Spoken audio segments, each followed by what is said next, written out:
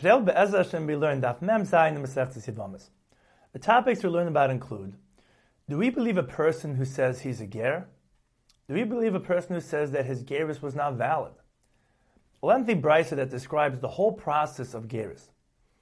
A machlokes of an Evan Meshurcher that is becoming a Yisrael l'chol davarav needs to be mekabel il mitzvahs.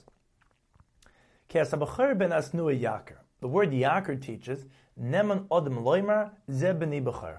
A person is believed to identify one of his sons as the firstborn.